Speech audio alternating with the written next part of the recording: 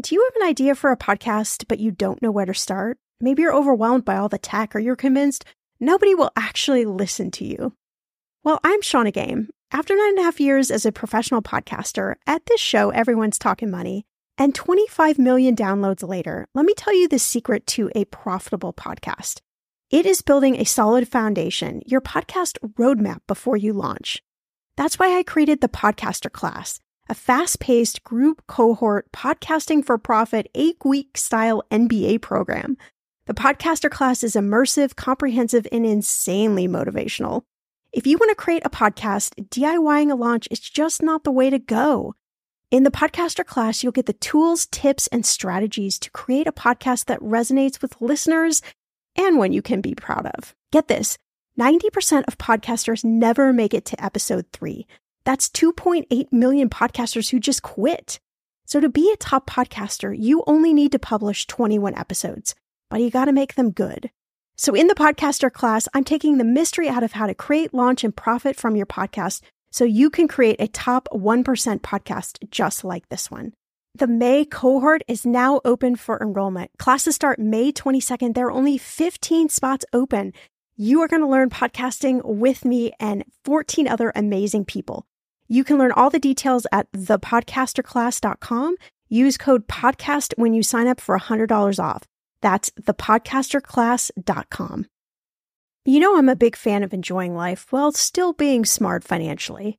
That's why I love ButcherBox. I can get a variety of high-quality meat, seafood, chicken, and pork at an amazing value, all with exclusive member deals delivered to my door with free shipping always. One thing I just never wanted to cut out of my spending plan is eating good food. And with ButcherBox, I don't have to, and neither do you. Where else can you get free protein for a whole year? Yes, you heard that right. One of my favorite go-to dinners is a salmon bowl.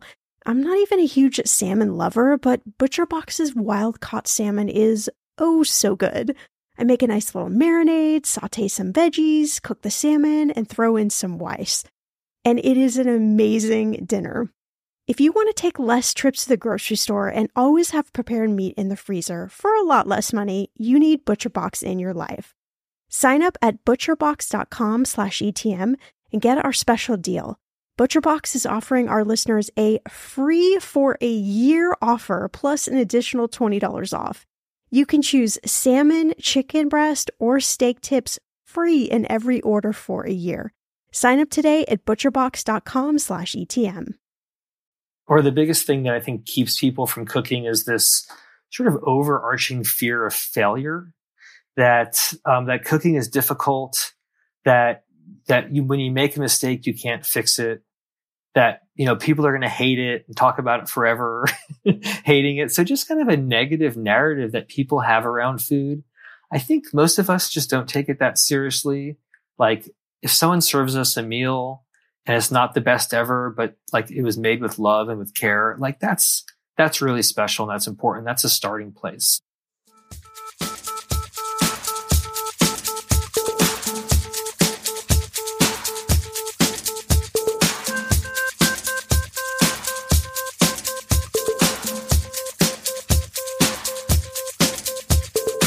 Millennial Money with Shauna Compton Game. It will expand your brain.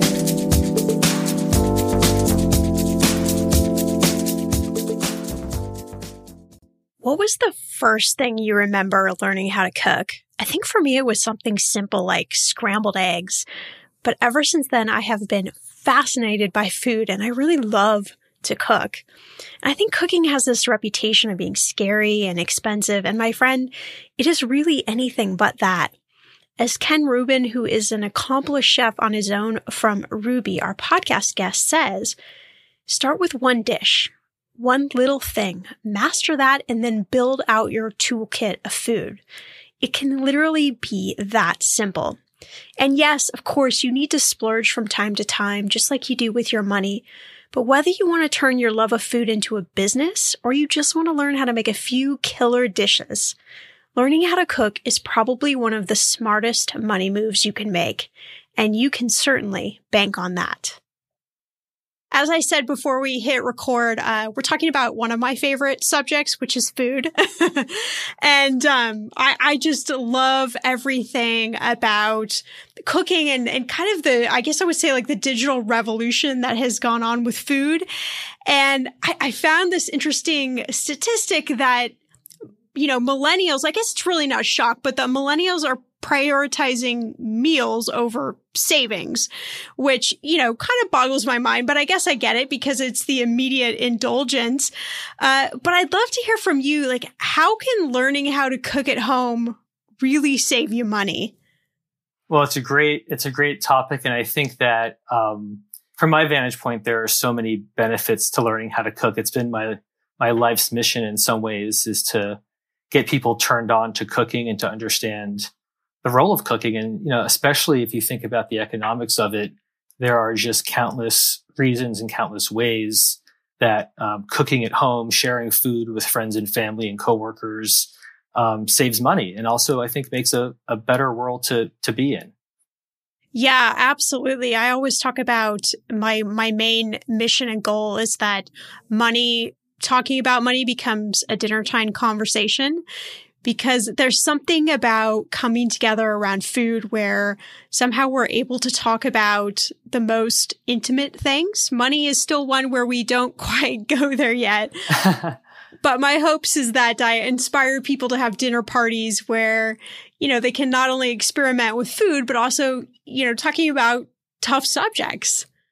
Yeah, absolutely. I think food is a conduit to all of those kinds of conversations. I think subjects around money or saving money, especially if you're a young person or a young person with a family, they're very relevant. They're everyday subjects that we have to face. And, we want to do it in a way that's creative and positive and that's meaningful, and not, for me at least, not to have it feel like it's a grind all the time. Right.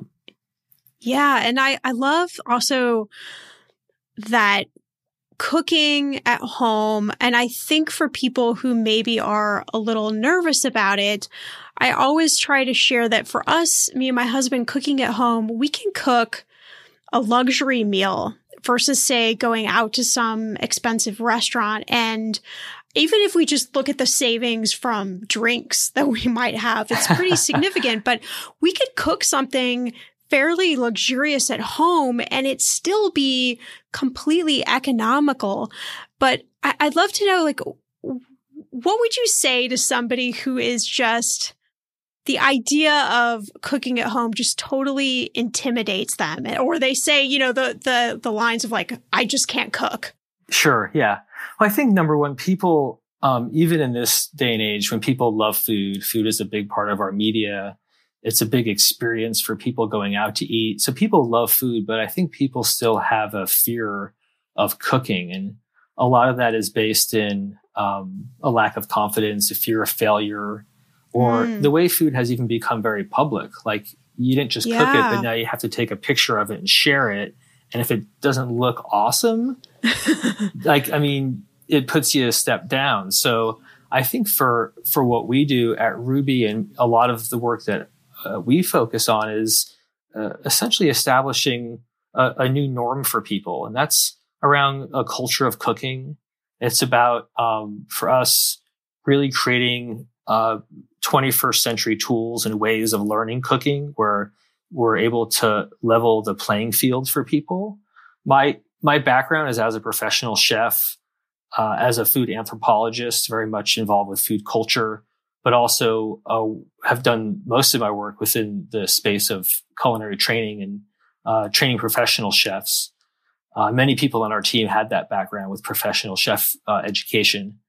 And really for us, it's about applying a lot of those same principles, things that are very universal to all cooks all around the world, basic techniques that you learn to apply to whatever foods you love. So we're not a recipe site. We don't focus on recipes, even though that's a lot of what happens in a kitchen, obviously. But we focus on techniques so that when you and your husband are deciding on what you want to cook for dinner and you want to do something really extravagant, you want to poach scallops and make risotto or do some other thing, that you might be able to find a bunch of recipes that you like and you're not sure which one you want to do, but you have to sear or poach, or you have to steam or sweat.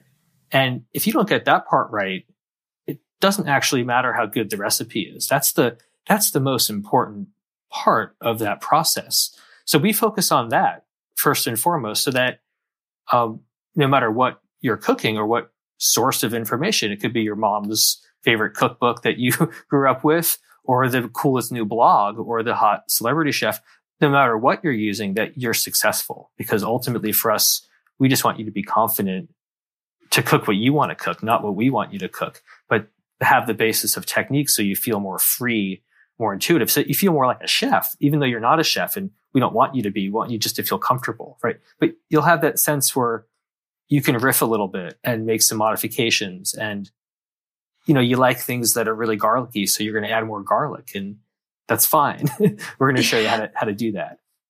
I like that you say technique, because when my mom has always cooked, but when I first really got into, I would say more complicated cooking, was when the Food Network first launched, and I could visually watch people cook something and be like, well, I can do that. Of course I can make that. So then when I would go to the recipe, it would be like, well, that's easy. I've already seen how they've done that, or how I can add an extra spin on that. And I think that's one of the coolest things about, the food revolution, I think, is just that you can have that experience. And you're right. If you have the technique, then it's not so hard to riff off whatever the dish is. Yeah. And then you can decide what flavors you want to use to build. So it's partially dependent on what you have around or what's seasonal. I'll go out to my garden right now and say, oh, wow, I've got some amazing chilies. I've got tomatoes. I've got herbs. I've got lots of squash, but my eggplants are not there yet. So that's going to be a few weeks, but I can figure out what I want based on what I have or what I know how to cook or what's comfortable, versus always feeling confined by, oh, I have a recipe. I feel like I have to follow this to the T or else I'm not going to be successful. So it actually opens up two doors. It, number one, keeps you from being a slave to the recipe so you can actually cook food you like. It also allows you to do things like cook with what you have. So you're not wasting food. You're cooking in a more conscientious, sort of fashion. You're planning a little bit more. So it just becomes a little bit more embedded in your everyday. That to me has, from the financial side, incredible sort of impact over time. And just kind of changes the way you're creative, changes the way you are in a food space. So what would you say are some of the maybe the easiest things to learn how to cook if you're just starting and maybe you want something cost effective, but that is a real showstopper? Are there certain things you should have in your toolkit? Yeah, great. It's a great question. So for me, cooking has always been about proper planning and having a really well-stocked pantry. So dry goods, things that are shelf stable by and large, that you can accumulate. That might be specialty, like specialty vinegars or specialty dried spices, or interesting honey or some other thing. And then really quality fresh product. I eat a ton of vegetables, so I like having just lots of different vegetables at all times in my refrigerator out of my garden. I would say in terms of the showstoppers, giving someone a dish that's just ultimately delicious is going to be the best way to convert them to the idea that something doesn't have to be expensive to be really good. So in my world, I cook a lot of whole grains and a lot of beans and lentils paired with a lot of different vegetables. And I might make 5 or 6 different dishes that are all fairly simple, but are all very different in a given evening, right? So it could be very simple roasted carrots. And those carrots could be super premium, nice organic carrots, but they're still only $3 a pound.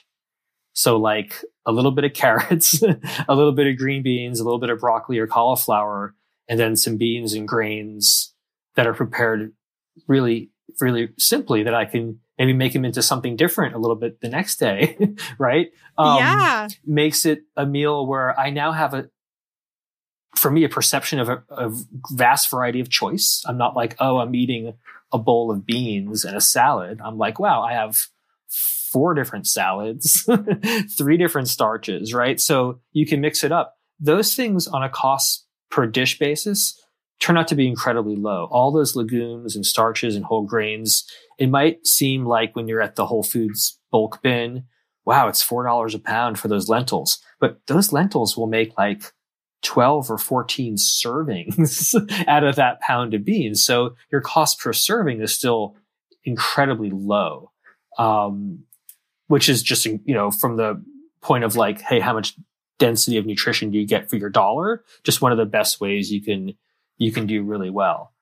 Yeah, I've watched a ton of documentaries. I'm just fascinated by stories of urban gardens and how a lot of entrepreneurs have gone in lower income neighborhoods and really taught people how for very little expense you can grow a lot of your own food and things like you're talking about, beans and all sorts of different things where you can create these amazing healthy meals for not a lot of money and be eating way better than fast food. And then how that translates in your body to how you feel, how you think, how you handle situations, like all of how you sleep. I mean, there's just so many things happen from what you eat that I feel like even if you just learn how to cook a few things, like you're really doing a great amount of justice to your overall life. Yeah, I would agree. I mean, 2 things that you said just resonated. Number one, the fact that you're now eating maybe a little bit differently, a little bit lower on the food chain, closer to the earth is definitely going to have an impact on your health. And regardless of your orientation, right? If you're like more vegetable leaning or you want to eat more paleo or whatever it is, like eating those sorts of things are just going to be generally very good for you. Low impact, low cost, high protein, high carb, like it's going to be good for your body. So there's a lot to be said just for the health component. The other thing is just the cost of your health over time is also significant. So by eating better, you're really investing in your long-term health so that when 10 or 20 years rolls by, you're not a candidate for that surgery or that procedure or that medicine. And you've had a perfectly awesome life, saving money along the way, but you also don't have like hospital bills and chronic illness and all these things that are frankly killing our healthcare system. These are all in many ways, very preventable diseases of affluence related to lifestyle, and food is at the core of that. So while it makes great individual sense, the cumulative effect in a population, in a community, has really incredible, impact, positive impact, the potential for changing our entire sort of long-term ability as a society to thrive in a certain way. Yeah, so, I couldn't agree with you more. I used to be an athlete, and when a few years ago, I went to a nutritionist because I thought, my body could probably be operating a little bit better. I was getting tired and sluggish a lot. And so we changed up what I ate, and the nutritionist was like, I want you to limit your exercise. Like, I want you to do very, very little exercise. And I was like, what?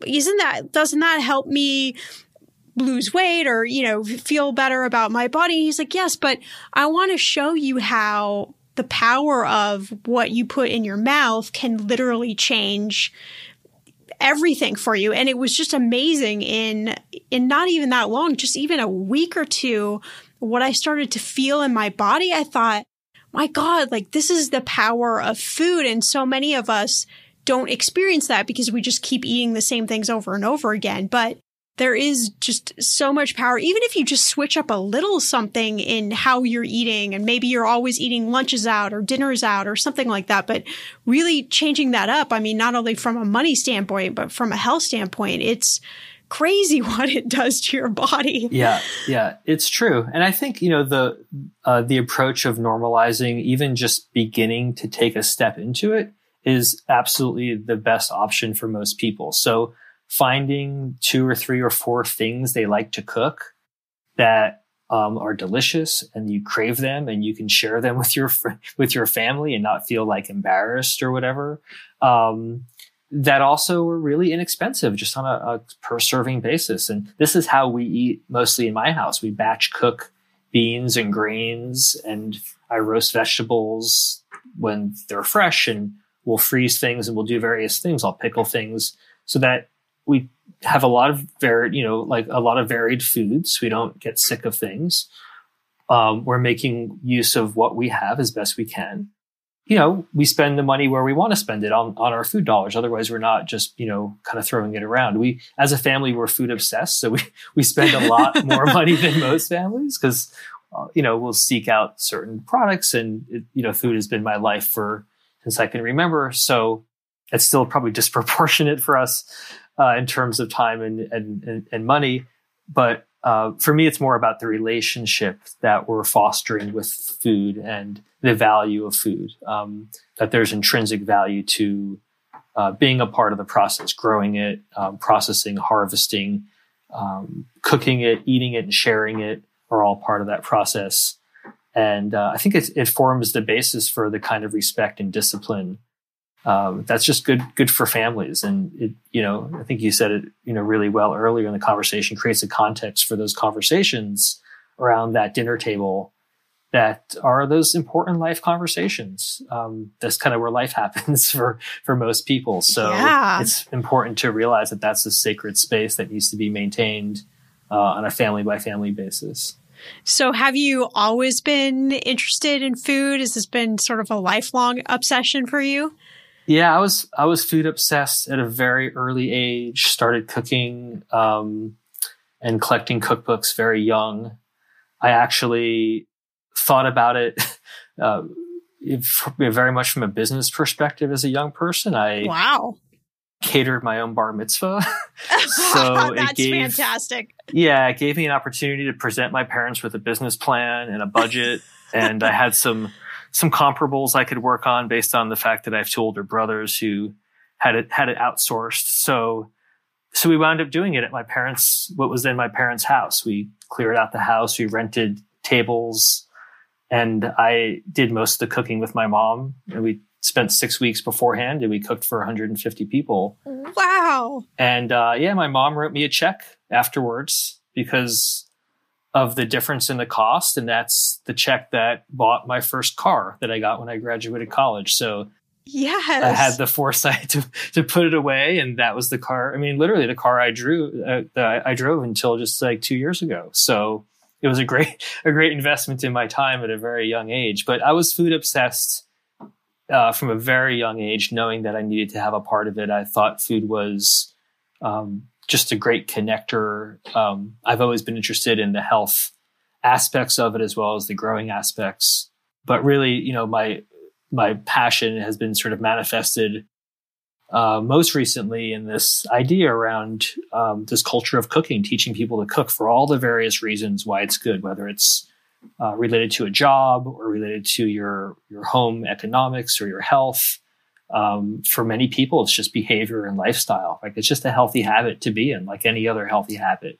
Even if you're not cooking particularly healthy food, I think just the act of cooking it versus getting it packaged or partially packaged has, great impact for people. The weather is getting warmer. I'm so excited, and it is time to say goodbye to all those jackets and sweaters and hello to the shorts and t-shirts. I wanted to update my summer workout wardrobe for the long haul without, spending a fortune. Luckily, I found Quince, and I am in love. Quince is your go-to place from everything from premium European linen dresses, blouses, and shorts from $30, washable silk tops, timeless 14-karat gold jewelry, and so much more. The best part of all Quince items are priced 50 to 80% less than similar brands. By partnering directly with top factories, Quince cuts out the cost of the middleman and passes those savings on to you. And Quince only works with factories that use safe, ethical, and responsible manufacturing practices and premium fabrics and finishes. I love that. Okay, I bought the dreamiest pair of workout leggings and a bright pink workout top to match. Honestly, ladies, I gotta tell you, these leggings you need. The price cannot be beat, and I feel like $1 million wearing this cozy, workout-friendly outfit. I've worn it for like 5 days straight. Get warm weather ready with Quince. Go to quince.com/ETM for free shipping on your order and 365-day returns. That's QUINCE.com/ETM to get free shipping and 365-day returns. Quince.com/ETM. When it comes to financial advice, you gotta trust the source. It's why you listen to this podcast. When I'm looking to upgrade my wallet, I turn to NerdWallet. Their expert team of nerds dives into the details to help you find smarter financial products. Before NerdWallet, I was paying for vacations all wrong. I was missing out on miles I didn't even know I was leaving on the table. Now I've got a new card with more miles and more upgrades. What could future you do with more travel rewards? I don't know, maybe that fancy hotel upgrade that you have always been dreaming about. Wherever you go next, make it happen with a smarter travel credit card. Don't wait to make smart financial decisions. Compare and find smarter credit cards, savings accounts, and more today at nerdwallet.com. NerdWallet. Finance smarter. As with all cards, credit is subject to lender approval and terms apply. I'm going to be real with you. Identity theft is on the rise, and you do not want to wake up one morning and discover that your bank account has been emptied, or you're overdue on credit cards you never even applied for. We talk about this often on the podcast, but you don't realize how much of your information is available to scammers on the internet and how susceptible you and your family are to identity theft and fraud. I know, it's scary, but now you can get your data removed with Delete Me. That's why I personally choose Delete Me. Delete Me is a subscription service that removes your personal information from the largest people search databases on the web, and in the process helps prevent potential ID theft, doxing, and phishing scams. I just started using Delete Me and I got my regular personalized privacy report, and I was shocked what they found and removed. It was pages of information about me that I did not want online. Here's how it works. You sign up and provide Delete Me with exactly what information you want deleted, and their experts take it from there. I cannot tell you how relieved I felt to have Delete Me. And you know, it's also a great service for your parents or grandparents to help protect them from identity theft. Delete Me is not just a one-time service. Delete Me is always working for you, constantly monitoring and removing the personal information you do not want on the internet. Take control of your data and keep your private life private by signing up for Delete Me, now at a special price for my listeners. Today, get 20% off your Delete Me plan when you go to joindeleteme.com/ETM and use promo code ETM at checkout. The only way you get 20% off is to go to joindeleteme.com/ETM and enter code ETM at checkout. joindeleteme.com/ETM. Go to joindeleteme.com/ETM and use code ETM for 20% off. Okay, friend, I want to know, what are your money goals this year? Are you saving to buy a house or maybe a wedding or a dream vacation to somewhere tropical? If that's you, please take me with you. Or maybe you want to just grow your emergency fund because, let's be real, life is expensive. I want to make sure you reach your goals, so you need Monarch. That's why the Wall Street Journal named it the best app for growing your savings. Monarch is the top-rated all-in-one personal finance app. It gives you a comprehensive view of all your accounts, investments, transactions, and more. You can create custom budgets, track progress towards your financial goals, and collaborate with your partner. And now, get an extended 30-day free trial when you go to monarchmoney.com/ETM. Here's what I love. Monarch is the most customizable budgeting app. You can change the layout of your dashboard. You can go between light and dark mode. You can create custom budgets and notifications. You can set up all of these automatic rules for your transactions and notifications, and so much more. Monarch is obsessed with constantly improving their product. Get this. They release updates every 2 weeks, and they even allow customers to submit suggestions, vote on requested features, and view the product roadmap. This, my friend, is totally original. Plus, they will never sell your data to third party or show you ads. I think that's really important. After trying out Monarch for myself, I understand why it is the top-rated personal finance app. And now listeners of this show get an extended 30-day free trial when you go to monarchmoney.com/ETM. That's monarchmoney.com/ETM for your extended 30-day free trial.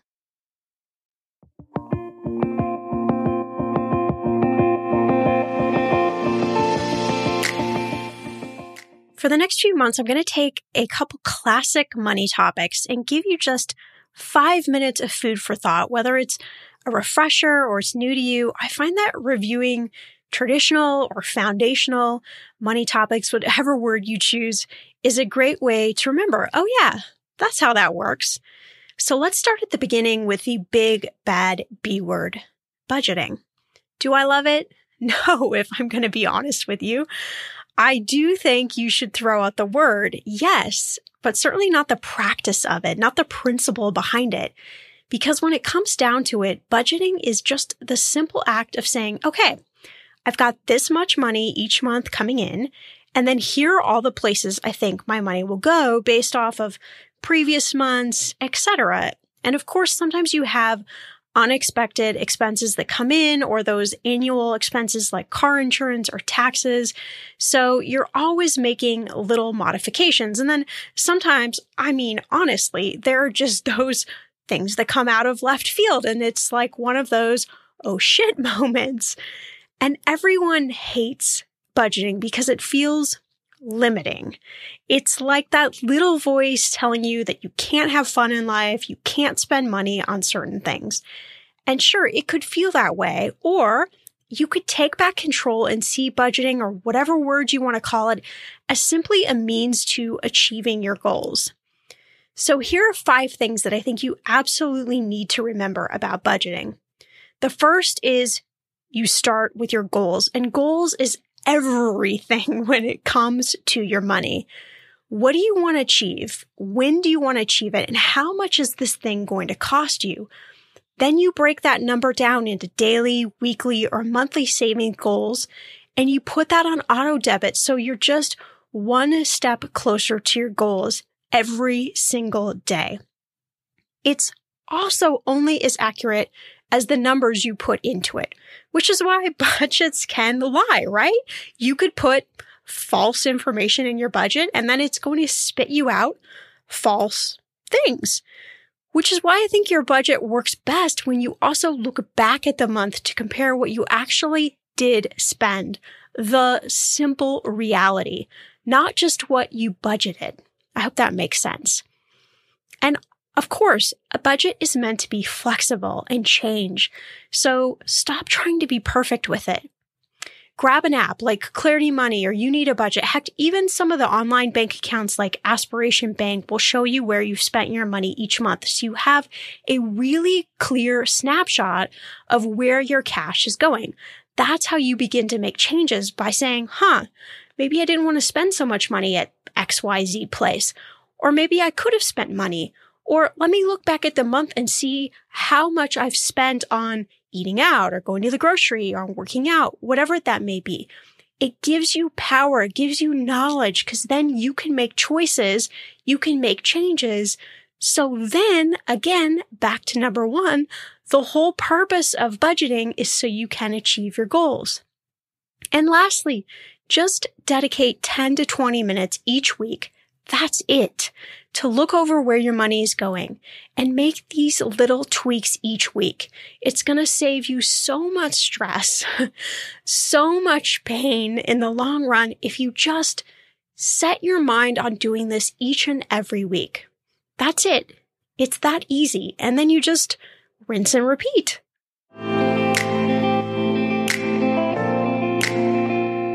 Yeah, we have this rule in our house that if we're going to eat sweets, we have to make it ahead of time. So 2 things either happen. 1, we make it and we eat a little bit of it and we're done, or we get all the ingredients for it and then we go, we don't want to eat something sweet anyway. And so we end up changing our mind. But you brought up, I love your story about cooking for your bar mitzvah.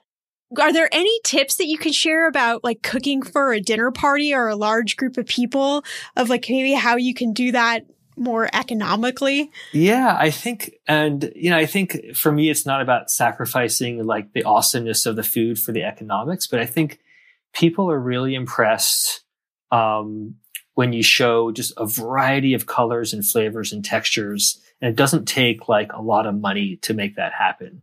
So again, I was kind of explaining meals where I've put together, literally 8 or 10 things on a table, which are all different colors and textures. Some are hot, some are cold. And for the way people eat now, they want to taste lots of things. They're not going to love everything, but it gives everyone a set of things that they know they're going to like and something to talk about. And I try to surprise people, in some ways with just like simplicity. Like this dish might just be, yellow beets, this herb, and this vinegar, and that's all it is, right? So that's really interesting. Or something more complex, like on a platter with various elements. But for me, it's more about creativity than the cost. I can spend, $6 making lentils for 25 people and have that be part of a main dish. And, for that kind of a cost, be like, wow, I can now afford to put $14, a pound wild mushrooms in that dish and make the dish really decadent and really amazing. And people are like, wow, look at that giant pile of chanterelles. It's like, well, yeah, it's sitting on lentils. It's not sitting on lobster, right? So a little goes a long way when you're really strategic about how a meal reads. I very much think about presenting a meal like that, like a book, where you want to have various elements and twists and turns and things that people can find as a surprise. And that just takes more timing and planning and thoughtfulness more than like the cost of the ingredient. So for me, it's about him having a dinner party. I might start 3 or 4 days in advance. I might do some quick pickles on some cucumbers or radishes or onions or a combination of vegetables. I might make some vinaigrettes in advance. I might pre-cook 3 or 4 or 5 different kinds of beans and grains, maybe as a cold salad or a warm dish or as a topping in a salad or a component. I can even, depending on what I'm making, like pre-cook some vegetables, just part-cooked vegetables that might get, finished in some other way. So all these things, don't just kind of save, kind of money from the batch perspective, but also save time. And, time is really valuable resource for people too. But I try to make those times really count when I'm cooking, to simmer 2 things at once or roast, 3 things in a sheet pan versus 1 thing in a sheet pan, and kind of do triple duty during that same period of time. Such great tips. Yeah. So tell me a little bit, like, how did your love then for food translate and evolve into Ruby?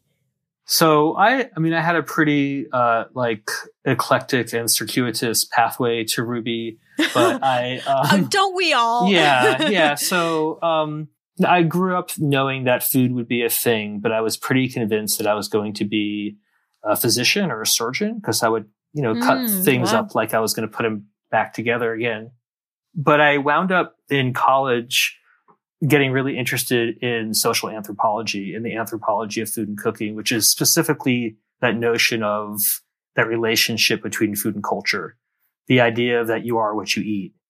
And this was in the 90s, when this was a very much emerging field of study. And I was able to get in, very early and have a lot of content, expertise, having known food already for a long time and interest in cooking. But I was able to hook up with an anthropologist who just happened to be a food anthropologist, where I went to school, a very small college and pretty limited faculty. And I happened to have a food specialist. So I wound up working very closely with him and doing work around food and NAFTA and looking at indigenous food, looking at indigenous food and culture change in Mexico as a result of NAFTA in the 90s, and looking at kind of the change in dietary patterns amongst indigenous people moving to an urban center and having health issues. And I was working on some public health initiatives in Mexico for a number of years as a result of some of that work. And then wound up going to graduate school in Austin, Texas, continuing that work, but getting more into the questioning around, well, just from a cultural perspective, how do people learn to cook? What is the cultural phenomenon of passing on cooking knowledge or the acquisition of food cooking knowledge? So when someone talks about passing on a tradition, what do they mean by that really? And that's kind of what I was studying, creating research methods for that could be applied cross-culturally within the food world.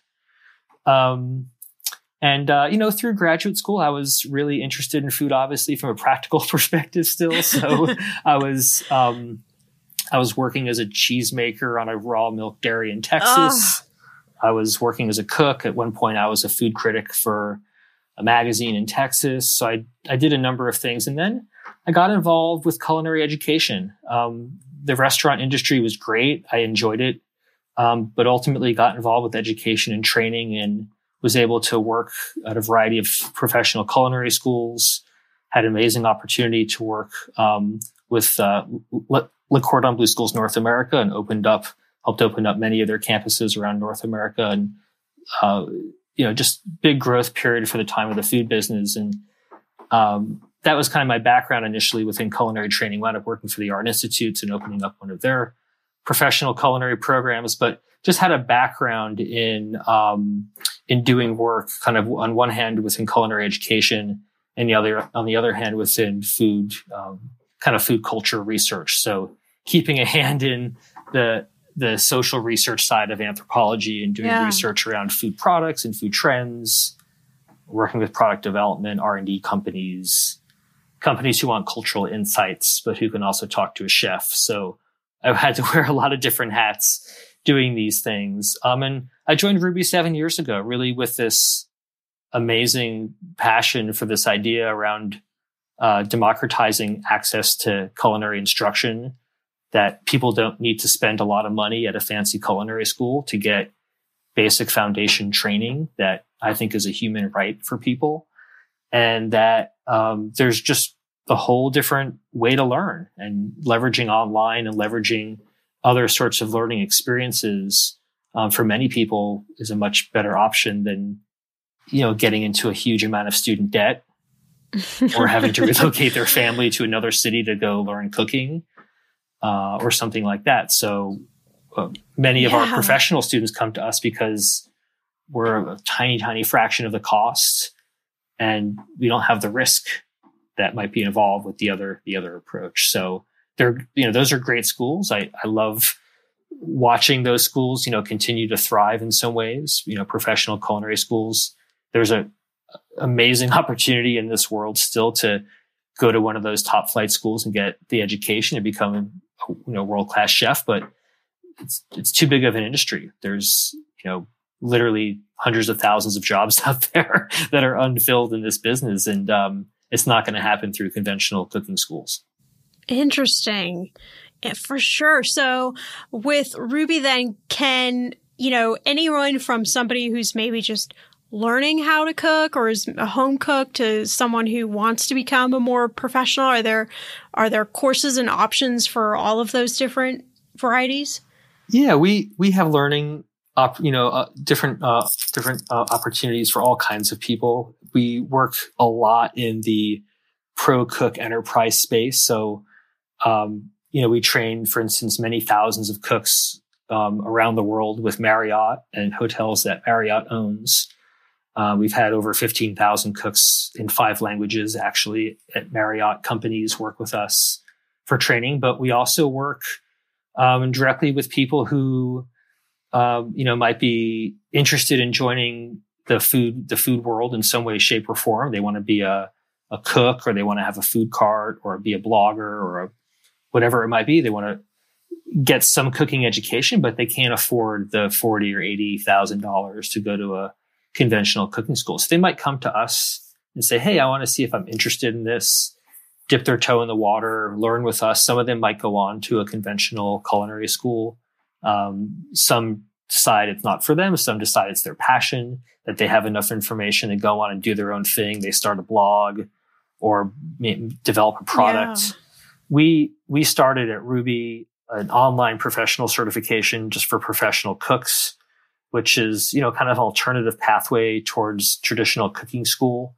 We also started the first ever actually in the world, the first ever online professional certification for plant-based cooks, which has been incredibly popular. Our company has a kind of a deep passion around plant-based and all the ramifications for that world. And we just saw an incredible market interest in that starting a few years ago. So we're definitely watching that space very closely. We have a very big presence in that space. People, I think from a health perspective, have a hard time making those things taste good. And we found a real sweet spot in working with organizations and people who have a passion for those things. So those people become health coaches. They start small businesses where they're doing maybe yoga classes and health coaching and cooking, or they're merging their cooking expertise or interest with some other part of their world. So it's really interesting to see how people are kind of carving out their own niche and how food can play a part in their professional and their personal growth. That's great because, there's so many different avenues you can go down. We think of just traditional chef, but like you just said, there's just so many different careers you could have, whether you have a blog or you're a professional chef or you do yoga or whatever it might be. I think that's just fascinating of how you could bring in the food element from a real educated point of view and really offer a tremendous amount of value to someone. Yeah. And to help them, again, kind of have a better relationship with food. All of the people who learn with us, wind up, I think, forming a relationship to food that is very much exploratory and self-directed. It's based in an interesting combination in our audience between really needing to learn, like people who have a health or wellness goal or a job need, kind of falls into that higher, priority sort of camp, versus just a casual person who's like, oh yeah, cooking's kind of cool. So we like engaging people who really feel like they have something to gain, because when they work with us and we get them into our world and we start teaching, the amount of satisfaction that they get becomes infectious for others. They become very much, oh my gosh, I have to get all my friends to cook more and learn cooking. And you wouldn't believe how well I cook right now. I never thought I could cook. And now I'm enjoying this. Because not everyone likes it. That people, cooking is a challenge for so many people. And we just want to help people change that narrative, even if it's just for a few dishes, just to get them started. That's so cool. Well, last question. I'm just curious, what do you think is maybe the biggest myth about cooking that we can burst to inspire everyone to just go out tonight and cook a great meal?